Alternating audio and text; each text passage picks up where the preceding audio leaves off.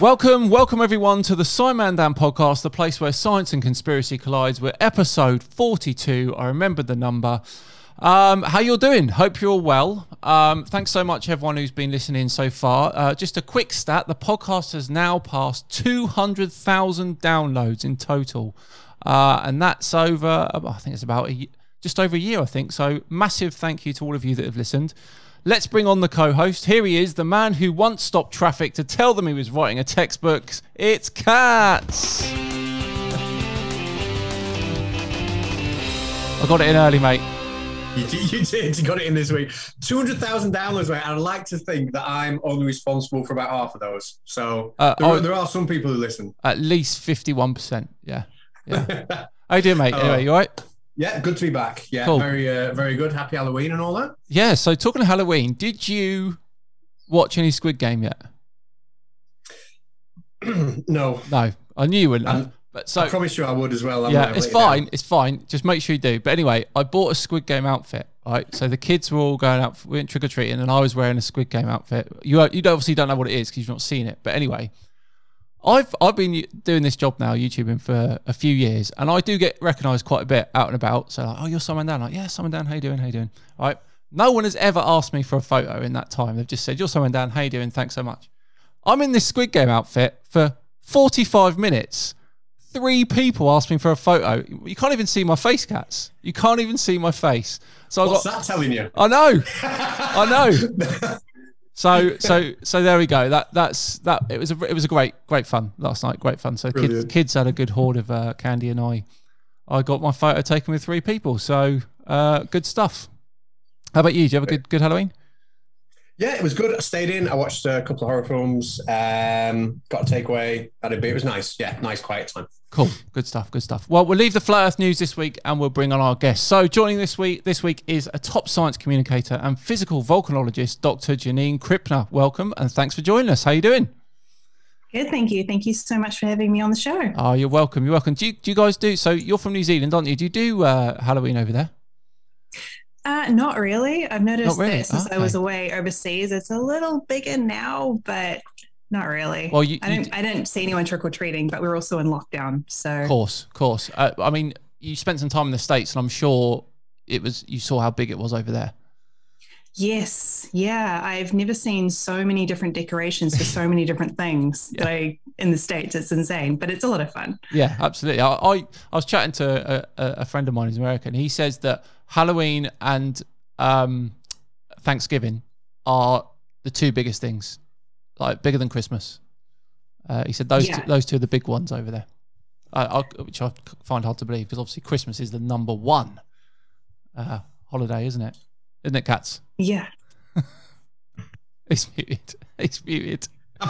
Yeah, absolutely. Does Santa need to buy you a new microphone? Well, the kids who were playing Merry Hell on the landing, I thought if I'm mute, you won't hear them. And then I forgot I was muted. Okay, fair enough. Anyway, Janine, thanks so much for joining us. Can you tell us a bit about what got you interested in science and then obviously volcanoes in particular?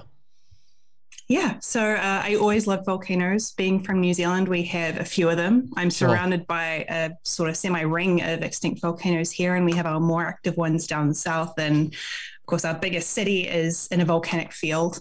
So I don't remember not loving them. My grandfather had videos he took at places like Hawaii, and he had a lot of volcano books and rock collections. So I was just fascinated with them. And when I was 13, my teacher in geography class wrote volcanologist on the board, and I sat back in my chair. I was like, that's what I am. That's it. At 13? And many years later, that's what I'm doing. That's incredible. At 13, I think I wanted to be an astronaut, so that didn't really work out. What about you, Katz? Doctor, I think. Doctor? I wanted to be a doctor, yeah. But it was a lot of work, you know. Yeah, so. too much work. But yeah, I mean, the first time I kind of knew about New Zealand, well, I obviously knew New Zealand was a country, but anything about it, what it was like, was watching Lord of the Rings. Beautiful, beautiful landscape. I'm extremely envious of all you guys that live over there because it's absolutely fascinating. How is it much? Is there many active volcanoes in New Zealand, or are they all extinct? Yeah, we do have White Island or Whakaari, which a lot of people have seen in the news recently. The Auckland volcanic field is pretty young. The last eruption wasn't that long ago, and it has a lot of different vents around the city. We have Ruapehu, Tongariro, Narahoi down south, and we have Taupo, our super volcano, as a lot of people like to call it. And we have some older calderas as well, and we have older volcanics where I am in the Waikato, which is south of Auckland. And we also have Taranaki, which is sort of doing its own thing along the west coast down there. So yeah, we're a pretty volcanically active country in the North Island anyway. Yeah, and I guess obviously everyone's always used to it, because here in the UK, I'm sure Kat's will agree with me, we have got nothing over here to do with like that sort of thing. And I went on holiday to Lanzarote, which is obviously an old volcanic island. Went for a run, and it was up like this tiny mini volcano. I was really excited. I was like, yeah, I'm next to a volcano, even though it's really small. And but obviously you guys are used to it all the time. But yeah, volcanoes is something I've always been interested in since school. And I do regret not learning more about it since school, really. I've learned of bits and pieces. How do you find the general public's basic knowledge regarding earthquakes and volcanoes, like kind of globally? It's both relatively good and also awful. Yeah. So if you look at a field like, for example, epidemiology, if you asked any of us a few years ago anything about epidemiology, we would have been like, what is that field? We don't even know that name. Now we know a lot more about it because we're living with it. Sure. Volcanoes are a lot more in the forefront of people's minds because they're in the news every now and again. There are a lot of popular disaster movies or not so popular disaster movies on them. They really inspire the imagination and even fear and excitement. A lot of people go to visit them. But there's a huge level of misunderstanding of even the most basic concepts about volcanology. So, for example, what is volcanic ash? A lot of people call it the ash plume, the big gray plume coming out of a volcano smoke, but that's shards of glass and hot rock and gas and crystals. So the smallest details are very misunderstood, but there's also this huge interest. So both good and not so good. I think regarding that, actually, with the ash, the smokes like ash thing you were saying, I think here in the UK we are quite well versed on that after what happened with Iceland, and no one was allowed to fly anywhere because everything, all the plane engines. So we knew quite a bit about that. But yeah, I think with most things there's a lot of misinformation, isn't there? And I'm not surprised to hear that it's present in volcanoes and earthquakes as well. But right now we've had quite a bit of activity, haven't we? I mean, it's probably silly saying that to you because you probably see activity all the time. But in terms of the news, we've got, is it La Palma? Is it that was in the Canaries? But the question I want to say is, how much erupting is going on right now as we speak on Earth? What's your guess? In terms of the amount of volcanoes? Both of you. Okay. Yeah, how many volcanoes do you think are erupting right now? 18. 18? Cats? What do you think? 50. Oh. Yeah. As of a couple of weeks ago, our official number is 48. Oh, he's looked. I knew that. How did you know that? There's been another 2 today. Unbelievable. So yeah, and that's pretty normal. So there are a couple of numbers that float around. Usually on any given day, there are between 40 and 50, and that could be a bit more or less volcanic eruptive episodes. That doesn't mean something is coming out of the vent every single day, because as we see with volcanoes, they have lulls in activity and they have increases and decreases. So on any given day, there's around 20 volcanoes where something's coming out of the volcano. But that will wildly vary depending on which volcanoes are active or not. So 40 to 50 on average eruptive periods on any given day. Cool. So a pretty active planet. Yeah, absolutely. Well, we're not talking 50 Krakatoas here, are we? We're just talking like active, like general activity. Cool, gotcha. Right, you're very active on Twitter, aren't you, as well? It's great to see. I love how much you post, and you can actually tell, you really tell how passionate you are about the subject. Was that something you had in mind from the start, the social media stuff, and being really present with it? Oh God, no. I mean, when I wanted decided I wanted to be a volcanologist, I don't think we even had the internet here yet. So it was quite a while before that. I think I joined Twitter in 2013, and I was just retweeting things about volcanoes. I actually thought Twitter was stupid when I joined it, but I was at a conference in Japan and people were talking about it. I was like, okay, I'll give it a go. But it wasn't until 2017 really that I saw the power of social media as a tool for getting people information when they need it. Yeah. So that's when I really stepped up and started putting myself out there more instead of just giving, volcano facts and things, and trying to build a relationship with communities so they know where to go, so I can point them where to go for information when people need it. Yeah, absolutely. And Twitter's probably the best one for right here, right now sort of stuff, isn't it? It's like the quickest sort of getting information across. Katz, that's when you've made it. When he's, I was out in a conference in Japan and slip that in. Yeah. Love it. Okay, so you mentioned the movies, right? Something I've always wanted to ask a volcanologist, right, is how these volcanoes depicted in movies. So Dante's Peak, right, is one of my favorite films, old film. I love Pierce Brosnan. I think he's great. I loved the film growing up, but how realistic was that pyroclastic flow scene? Are they really that fast? Okay, so Dante's Peak is my favorite movie. Oh, okay. Hands down. So I guess that's quite scientifically correct then. Mostly. Okay, right. But the pyroclastic flow scene is, in my opinion, the best eruption scene in cinematic history. So some of them that come close, the Loki series recently, they did the Naples destroying Vesuvius eruption. They did a really good job. The pyroclastic flow scene in Dante's Peak is excellent. I've watched it probably well over 100 times. I've shown it in talks as well. Yeah. I wouldn't be able to unread it with a truck. That part, not so great, but the speed of it is they're incredibly fast. There is a huge range though, depending on how big it is, but obviously that was a very, very large one, modeled after the Mount St. Helens 1980 eruption. Yeah. You have the big boulders that are within it, showing that it's not just smoke, it's actually volcanic rock and very hot, searing hot gas that's coming through with that thing. So no, they did a great job. I love that movie and I love that scene. So they didn't have the lava flow. But okay. So they definitely are that fast then, the pyroclastic flows. They can be, yes. Okay, cool. Absolutely. Because I was thinking like it would cut to the truck and it'd be like closing in, and then the next cut it'd be a bit further away and it'd be closing in again. I'm like, what's going on here? Are they outrunning it or not? Yeah, I mean, I suppose with something that big, it would be very difficult to get the scale of how close something like that is. In fact, there are really interesting stories, and a lot of really sad stories too from the Mount St. Helens eruption, is people didn't actually hear the eruption.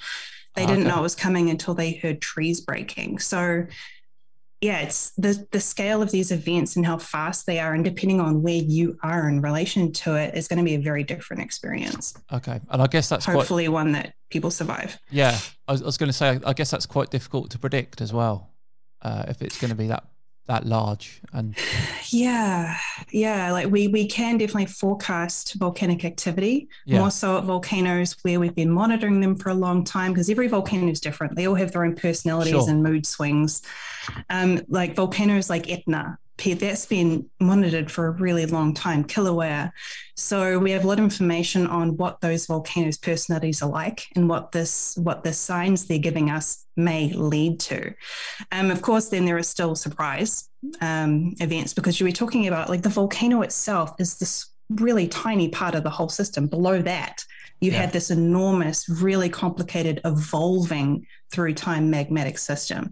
So there's, I don't know, a few thousand of us around the world, and we work together. That's why we have conferences in places like Japan where we share our research. We have groups that monitor volcanoes together, like the Yellowstone Volcano Observatory is actually a consortium of different agencies and universities and research groups. Yeah. So there's a lot we can do. But with pyroclastic flows, there are several different ways which they can be triggered. And one of them is like if you have a massive ash plume erupting, part of that could collapse. And that is pretty hard to predict in itself. Yeah, but we can look at the past activity of a specific volcano and go, okay, this is what this volcano tends to do over and over again. It's pretty likely it's going to do that again. We should get people out of the way, depending on what activity it's showing us. Okay. All right. Yeah, I can get, I guess, how the nature of the whole pyroclastic flow, it must be really difficult to say exactly when that's going to happen. You mentioned Yellowstone there. I mean, how, without scaring too many people, how likely is that going to go? Well, it depends on what you mean by going to go. So Yellowstone has become like the monster under the bed in the volcano world. Yeah. So this term supervolcano, I really don't like it. As soon as a volcano is supervolcano attached to it, people think the only thing that volcano does is super. Yeah. So there's been like 2 to 3 super eruptions at that volcano. That's something that in the scientific world we call a VEI8. We have a scale, volcano explosivity index. Okay. Caldera forming eruption that erupts over 1,000 cubic kilometers of magma. So it's had 2, nearly 3 ones borderline of those kind of eruptions. Right. Since the last one of those, it's had 30 to 40 much smaller eruptions, and many of those were lava flows. So yeah, Yellowstone will likely erupt again one day, but it's probably not going to be one of those really big eruptions that everyone loves to talk about. In fact, that is the least likely scenario, and we don't even know if it will happen again. All right, gotcha. So where you said these 30 or 40, is that sort of like releasing pressure gradually? Is that how it works? Not really. Okay. There is definitely pressure involved with eruptions, but when you have this evolving system and you might have little magma bits coming up every now and again, and they just chill out in the crust in a while and they're evolving as they sit there and potentially mixing with other magmas. It's not just about pressure, because you can have this if you have a magma blob sitting there for a really long time, it might start cooling. You might have gases that are releasing into the crust. So it's not just about the pressure. It's about how much magma is continually coming into the system. If it's actually eruptible magma, a lot of magma is really just solid crystals and rock bits. So you have to get enough melt accumulated and then the right conditions for it to actually erupt.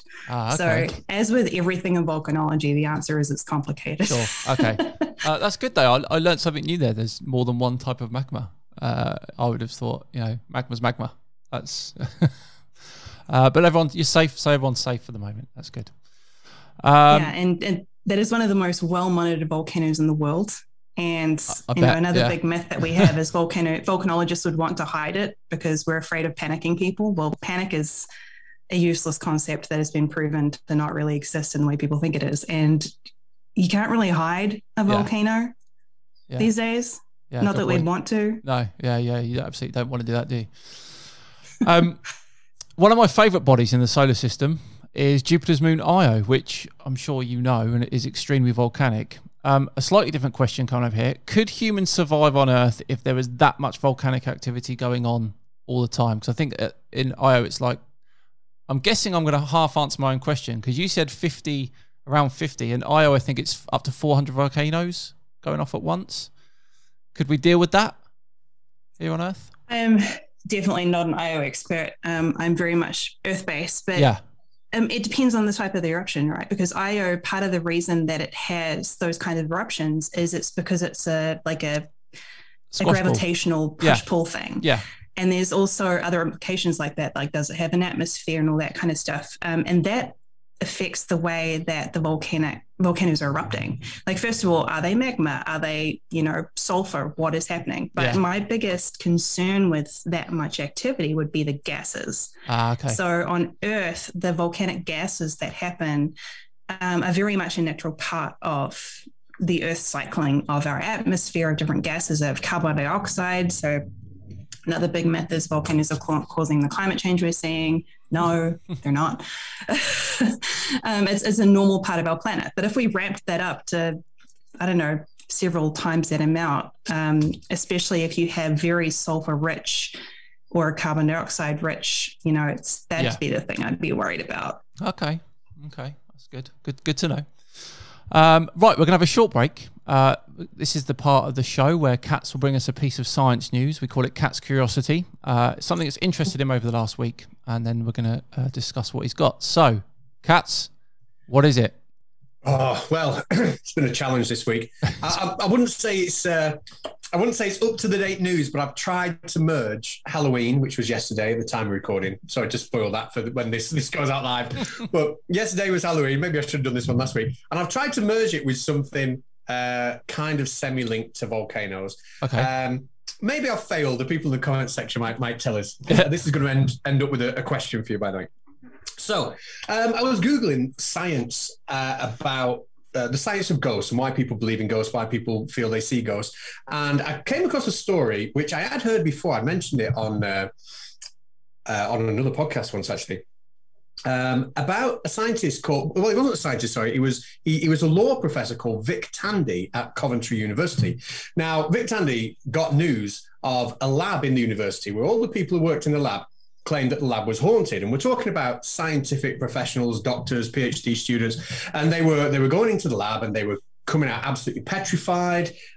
Some of them reported seeing ghosts, feeling things, having the sense that they were being watched, but none of them were ghost believers or anything like that, you know. Yeah. So to him it was very curious, you know. So he thought, I'm going to go and investigate it, and him and Dr. Tony Lawrence, who was a scientist, not a law professor, they decided to have a look at the lab to see if they could find a scientific reason for it. And they found, when they went in with the measuring equipment, that there was an infrasound source somewhere in the room giving out, I think it's about just under 19 hertz. Okay, so what infrasound, we teach at high school, like below 20 hertz.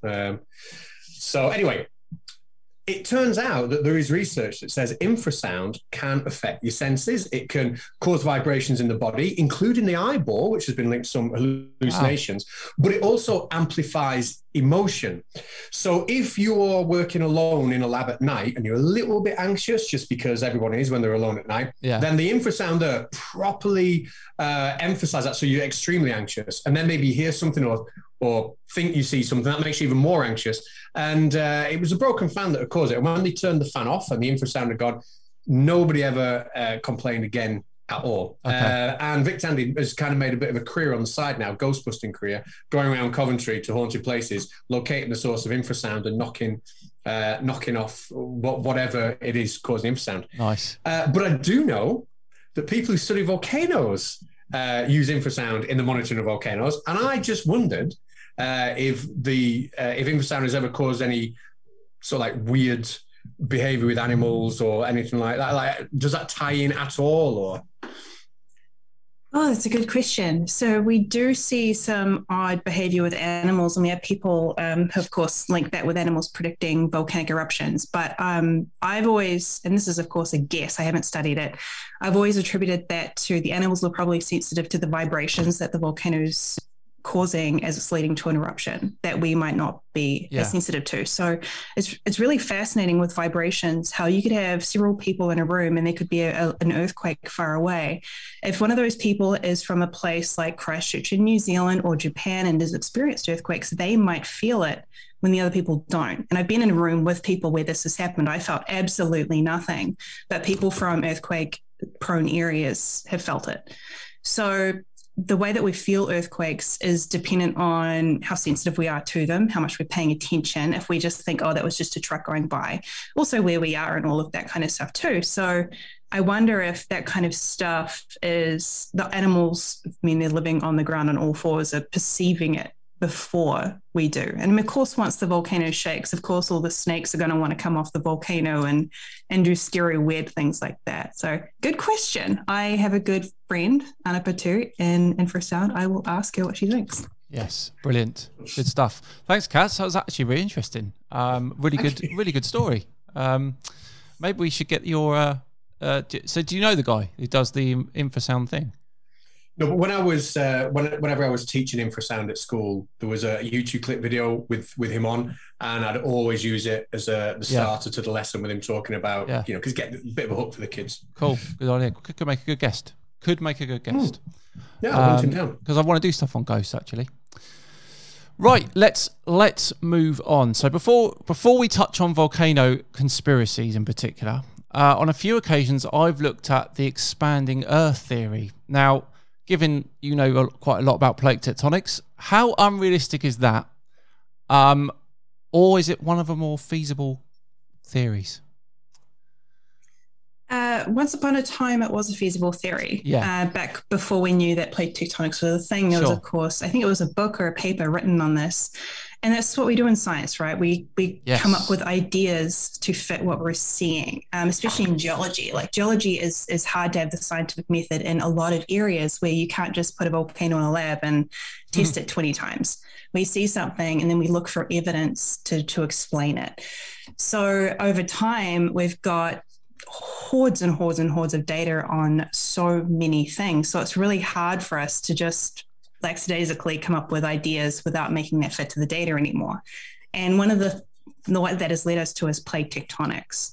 We also have satellites now, so we can actually measure the movement of the Earth's surface. So it'd be really hard to have this happening without it being noticed. And all the things that were needed to be explained through that potential idea have been explained by other things like plate tectonics, which is widely accepted as the way that things work. We can see it happening. We can measure it. We have all of these different ways of seeing that. And so, no, that has been debunked. Yes. Good stuff. That's exactly what I was hoping you would say. Now, Katz and I take on flat earthers all the time. And one of the explanations we've heard before regarding plate tectonics and seismic activity in general on a flat earth is tubes of lava running underneath us all that interconnect. Can you tell all those that are listening just how ridiculous plate tectonics, volcanoes and earthquakes would have to be on a flat earth? Well, so many questions. Yeah. Tubes of lava, well, being underground, it would technically be magma. Yes, of course. That's not how it works. No. We have magma, like there's the Earth, which in reality we know is round. Yeah. There's a lot of pressure on everything. So to have just an open tube like a metro subway line with lava going or magma going through it, no. No, we have different magmas coming out of different volcanoes. Like I mentioned Yellowstone before, you have rhyolite, which is a really sticky magma, which can result in those really explosive eruptions or really thick lava flows too, more often in that area. We also have basaltic lava, which is the type you get at Hawaii, where you have these really running fluid lavas. So even the composition of everything that makes up the magma tells us it's formed at different places, different areas below the crust, under different pressures, under temperatures. We can measure all of that. We can even measure to a degree how fast it came up and what pressures all the different crystals formed in. So if you have a flat Earth, I mean, is this like a slab of just flat rock? It's difficult to say because so many of them believe different things, but it's basically, it could be an infinite depth, couldn't it, Katz? What they believe. It could be any. There are as many different versions as there are flat earthers, I think, of the story. Yeah. But if it's an infinite depth, isn't it then like if it's like a square, isn't that then a cube Earth? Possibly, yeah.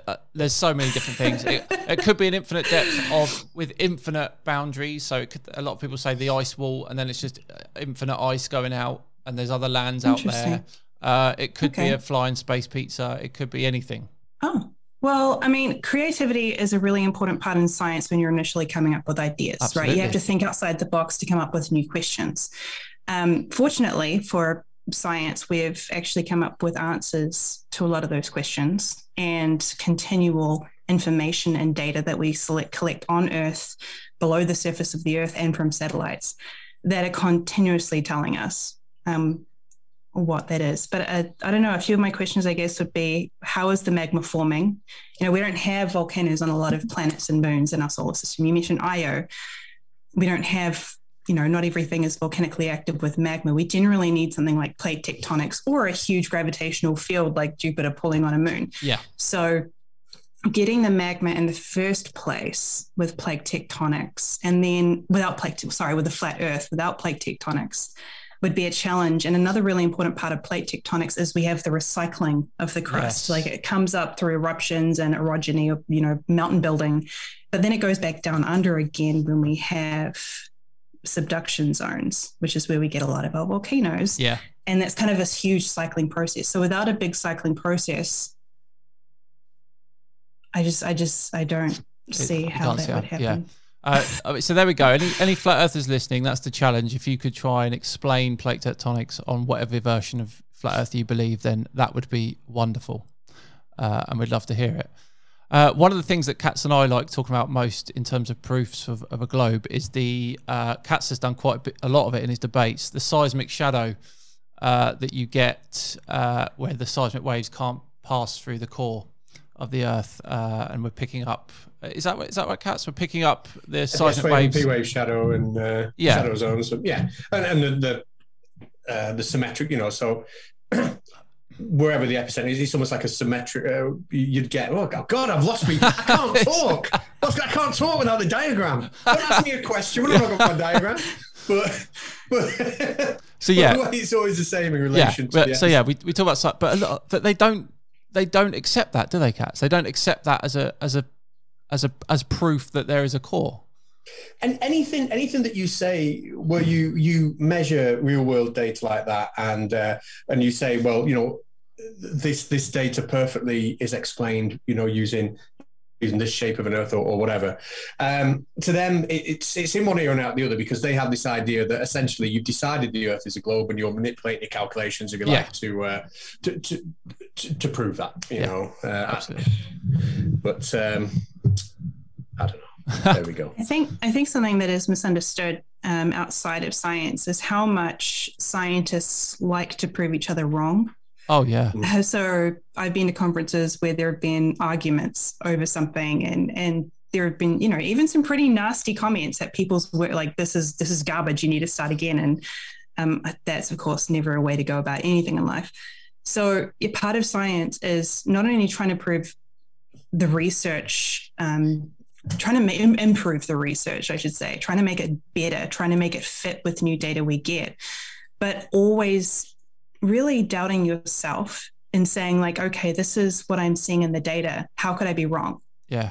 What are the infinite ways that I could be wrong on this, until you come up with something that is worthy of being peer reviewed? And then that's what other people do to your research too, is, okay, how can this be wrong?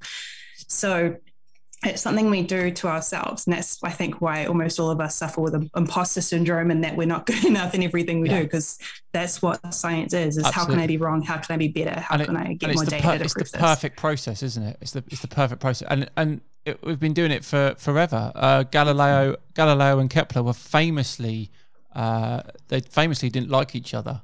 Johannes Kepler and Galileo Galilei. Galileo would say that all of his ideas are wrong, Kepler's ideas are wrong, and obviously Kepler went on to prove laws of planetary motion and stuff like that. So it's been happening for hundreds of years, and the process, like I think Feynman said it once, we are at the end of a 500-year journey of finding out things about the world, and through proving each other wrong and stuff like that. It's definitely the perfect process. There's a well-known conspiracy guy on YouTube called Hans Wormhat, who once released a video saying that volcanoes themselves are a hoax. Now, obviously, a lot of people have seen volcanoes. Have you heard that one before? That particular conspiracy? You have? You have I heard thought it was a joke. How can people say it? That's what I don't understand. How could they say it's a hoax? That's a psychology question. Yeah. We should have asked Alex last week. We had a psychology guy on last week. Well, it's quite clearly ridiculous, because the amount of eyewitness reports and things like that. Yeah, I mean, it's just blatantly rude too, right? Like, we have life on Earth because of volcanoes. They give us our atmosphere. They give us a lot of nutrients we need. They give us, soils. They give us a lot of the water we have on the planet. So it's just rude. Yeah, it's rude to volcanoes. I'll be offended on behalf of the volcanoes. Absolutely. Are there any other? You mentioned earlier that there's quite a lot. So are there any other volcano / geology based conspiracies that you've had to deal with your time on Twitter? Yeah. Oh gosh. Yeah. One that comes up is that volcanic activity is increasing around the world. We have no evidence to say that. Okay. If you look at the amount of known eruptions through time, the known number of eruptions has been increasing recently, because we have satellites, we have social media, we have better seismic stations, we have people living in areas posting photos on Instagram when a volcano does any tiny little thing. So we actually see pretty much everything now on the surface. We'll ignore the oceans because that's a whole another universe down there, basically. Yeah, okay. So the amount of eruptions we know about now is pretty accurate to how much is actually going on. But if you look back a couple of decades ago, we didn't have that. And in fact, if you look at on the Global Volcanism Smithsonian website, we have a graph showing the known eruptions, and it's going up and down and up and down. And if you were to look at that without understanding the data, you go, wow, there are some really incredible cycles here. But if you look at some of the really big dips, you'll notice that they are World War I and World War II, okay. Financial crisis. Like when people have been focused on other things. Yeah. So people aren't observing them. They cannot, in many cases, communicate these eruptions. Also, depending on if a big volcano is in the news, like you guys have probably noticed with La Palma, if one volcano is in the news, you tend to notice other volcanoes going on too. And then you get tabloids from the UK, especially being like, oh, the volcanoes are erupting and the ring of fire is going to go and we're all going to die. The end of the world. Yeah, that's definitely a UK tabloid headline, 100%. Yeah. And, you know, we hear people saying that super volcanoes are going to kill us all in extinction. Well, according to the tabloids, we've lived through the end of the world like 20 times in the last 2 years, so we're doing pretty okay. Yeah. Have you ever been accused of like through Twitter? Have you ever been accused of lying or being part of some sort of Freemason society? That's what we get accused of all the time. Yeah, it doesn't happen very often. I'm very lucky in that most people are very nice. Yeah. To me on Twitter, which I deeply appreciate. But yeah, it happens, and it's usually when there's an emotionally charged situation like the La Palma and the Canary Islands, which to me is emotionally charged because people are losing their homes, people are losing their livelihoods. Yeah. It's a horrendous situation for those on the island losing their actual communities. But then you get these ideas that just get out of hand, like the mega tsunami, which came from one study, which has since been debunked by multiple other researchers. Yeah. And I don't know, people get hold of these ideas, and I've got messages from people who have been absolutely terrified, and I don't use that word lightly. Yeah. Absolutely terrified in the United States, in South America. So yeah, when that kind of stuff is going on, I eventually have to back off and stop because, you know, this isn't actually part of my job, the communication. I do it because I think it's important. But people can get pretty scary when they're really emotionally invested in a conspiracy theory. Absolutely. I mean, or idea. Katz and I have seen that time and time and time again. But I guess it's just it's a slightly different perspective because with what we talk about, it's, you know, people have got a belief whether the earth is flat or not, and that belief is relatively harmless. But things that you work with, these are real world things that are happening. And when you get this sort of misinformation that this could happen or this could happen, I can quite understand how, you know, if anyone runs with that incorrectly in a large manner in terms of the amount of followers they got and things like that, and it can get definitely out of hand. It's slightly different, isn't it, Katz, to what we deal with? Yeah, I was going to say, I'd like to think that I'm more immune to misinformation than most doing what we do, but I think I've suffered a little bit from this. I watched, there was a documentary on the BBC years ago, and I even showed it to the kids in school. We thought it was fascinating. It was called "Could You Survive a Mega Tsunami?" And it was about a volcanic eruption that causes, and it was a BBC sort of like documentary. So you're saying that is actually that's just debunked. That's not actually even a thing. It's been, so that was based on one study. And since then, there's been more work done on how land, like flank collapse is what we're talking about, like the flank of a volcano collapsing, how that actually happens, the speed at which that can happen, what the impact of a tsunami traveling across the ocean actually is, the underlying topography of the sea floor. Big tsunamis like that, or, you know, we see them locally. We saw one at Krakatoa a couple of years ago within the Sunda Strait, and that was devastating. They lay very specific deposits behind. So we can actually look back in time and as like a detective, really look at what has happened before and using other scenarios, what might happen again. So tsunami modeling has come a long way since that. But honestly, a lot of the documentaries I see out there, I don't think I've seen a single one of them that hasn't had some pretty important inaccuracies. Yeah. So you've really got to, learn from documentaries. They're a great chance to ask questions and dig deeper, and just be careful with really what you take as a core belief about how something works. And I guess movies like 2012 don't help. Where you see those no, they don't. Pictures of massive skyscraper-sized waves demolishing cities. No, I guess that's not up there with Dante's Peak 2012. No, Dante's Peak is way better. Yeah, it's way better. What's the other? San Andreas. What about that? Is that? So that's seismology. Definitely not my area. Seismology is a whole own field. But I think the thing I liked about that movie, I mean, it was a fun, action movie. Yeah. If you leave your science brain at the door, it was just, I enjoyed it. The biggest thing for me, positive wise, is someone goes to run into a doorway and the scientist grabs her and throws her under the desk. Is like, no, you do not stand in a doorway. You go under the desk.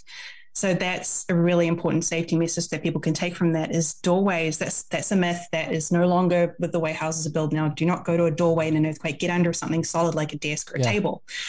But then it has one of the really big myths out there in seismology, which is Dwayne Johnson, The Rock's character, nearly goes into this giant chasm that's opened up from the earth splitting open. Yeah.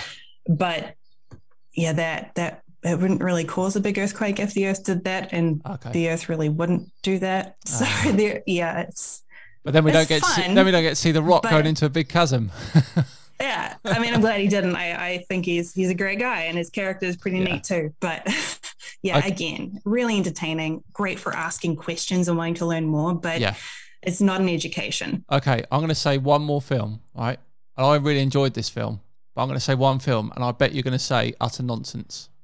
Ready? The Core. Yep. Yeah. The Core. We have recently an argument between geoscientists on Twitter about how people feel about that. Some people are passionate about loving that film because it's so bad. A lot of us actually show, if we're teaching, I'm not, in high school or in university, show these kind of films in a lab, in a class, to pull it apart for critical thinking, right? So it's a great learning tool going, okay, so what's everything wrong with this movie? It's entertaining. It's fun. It's scientifically interesting. Yeah. Oh dear, bless them. It is fun. I like it because it's just so like wacky and out there. But yeah, I did have a suspicion that some of the science wasn't probably very accurate. Yeah, no, not at all. Really, not at all. Good. Just ruin the whole film. That's fine. Sorry, guys. I apologize. It's totally fine. Listen, Janine, we're going to play the scientist game. Now, this is a game where you face off against Cats, and what I'm going to do is start reading some facts about a scientist in chronological order, and the first person to correctly guess the scientist wins the point. Is it 6-5, Cats? Well, I won last week. I don't know, to be honest. I think we keep losing score, but he was 6-4 down, and now it's 6-5, I think. Is that right? I'm winning 6-4. Were you winning 6-4? Yeah. Oh, we totally forgot. Right, okay. Right. You have a high chance of winning. What I'm going to do, we'll say it's 6-4 to... So you won last week, didn't you, Cats? I won last week, Yeah. Does that make it 7-4 now, or does it make it 6-4 now? Yes, one of the two. I'm not sure. I'm gonna have to Let's say 6-4 to Cats, right? But later on, I'll go through them and I'll do the check. I really need to keep up on the score. Anyway, Cats is winning. That's all we need to know. So Janine, you've got to do this for the guests. You've got to do it for the guests. All right.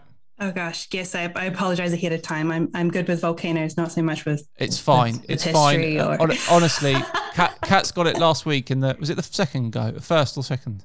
It was the second guess, but the week before I lost on the first guess. Somebody got it right just on the birthday. The week before he got it, so he lost on the birthday. So wow, you never know. I will not be winning on that. Okay. I'm not a history. I failed catastrophically history in high school. So. What I will say is this person is extremely famous. That's all I'm going to say. So it should be household name stuff. All right, here we go. Born in Shrewsbury in 1809.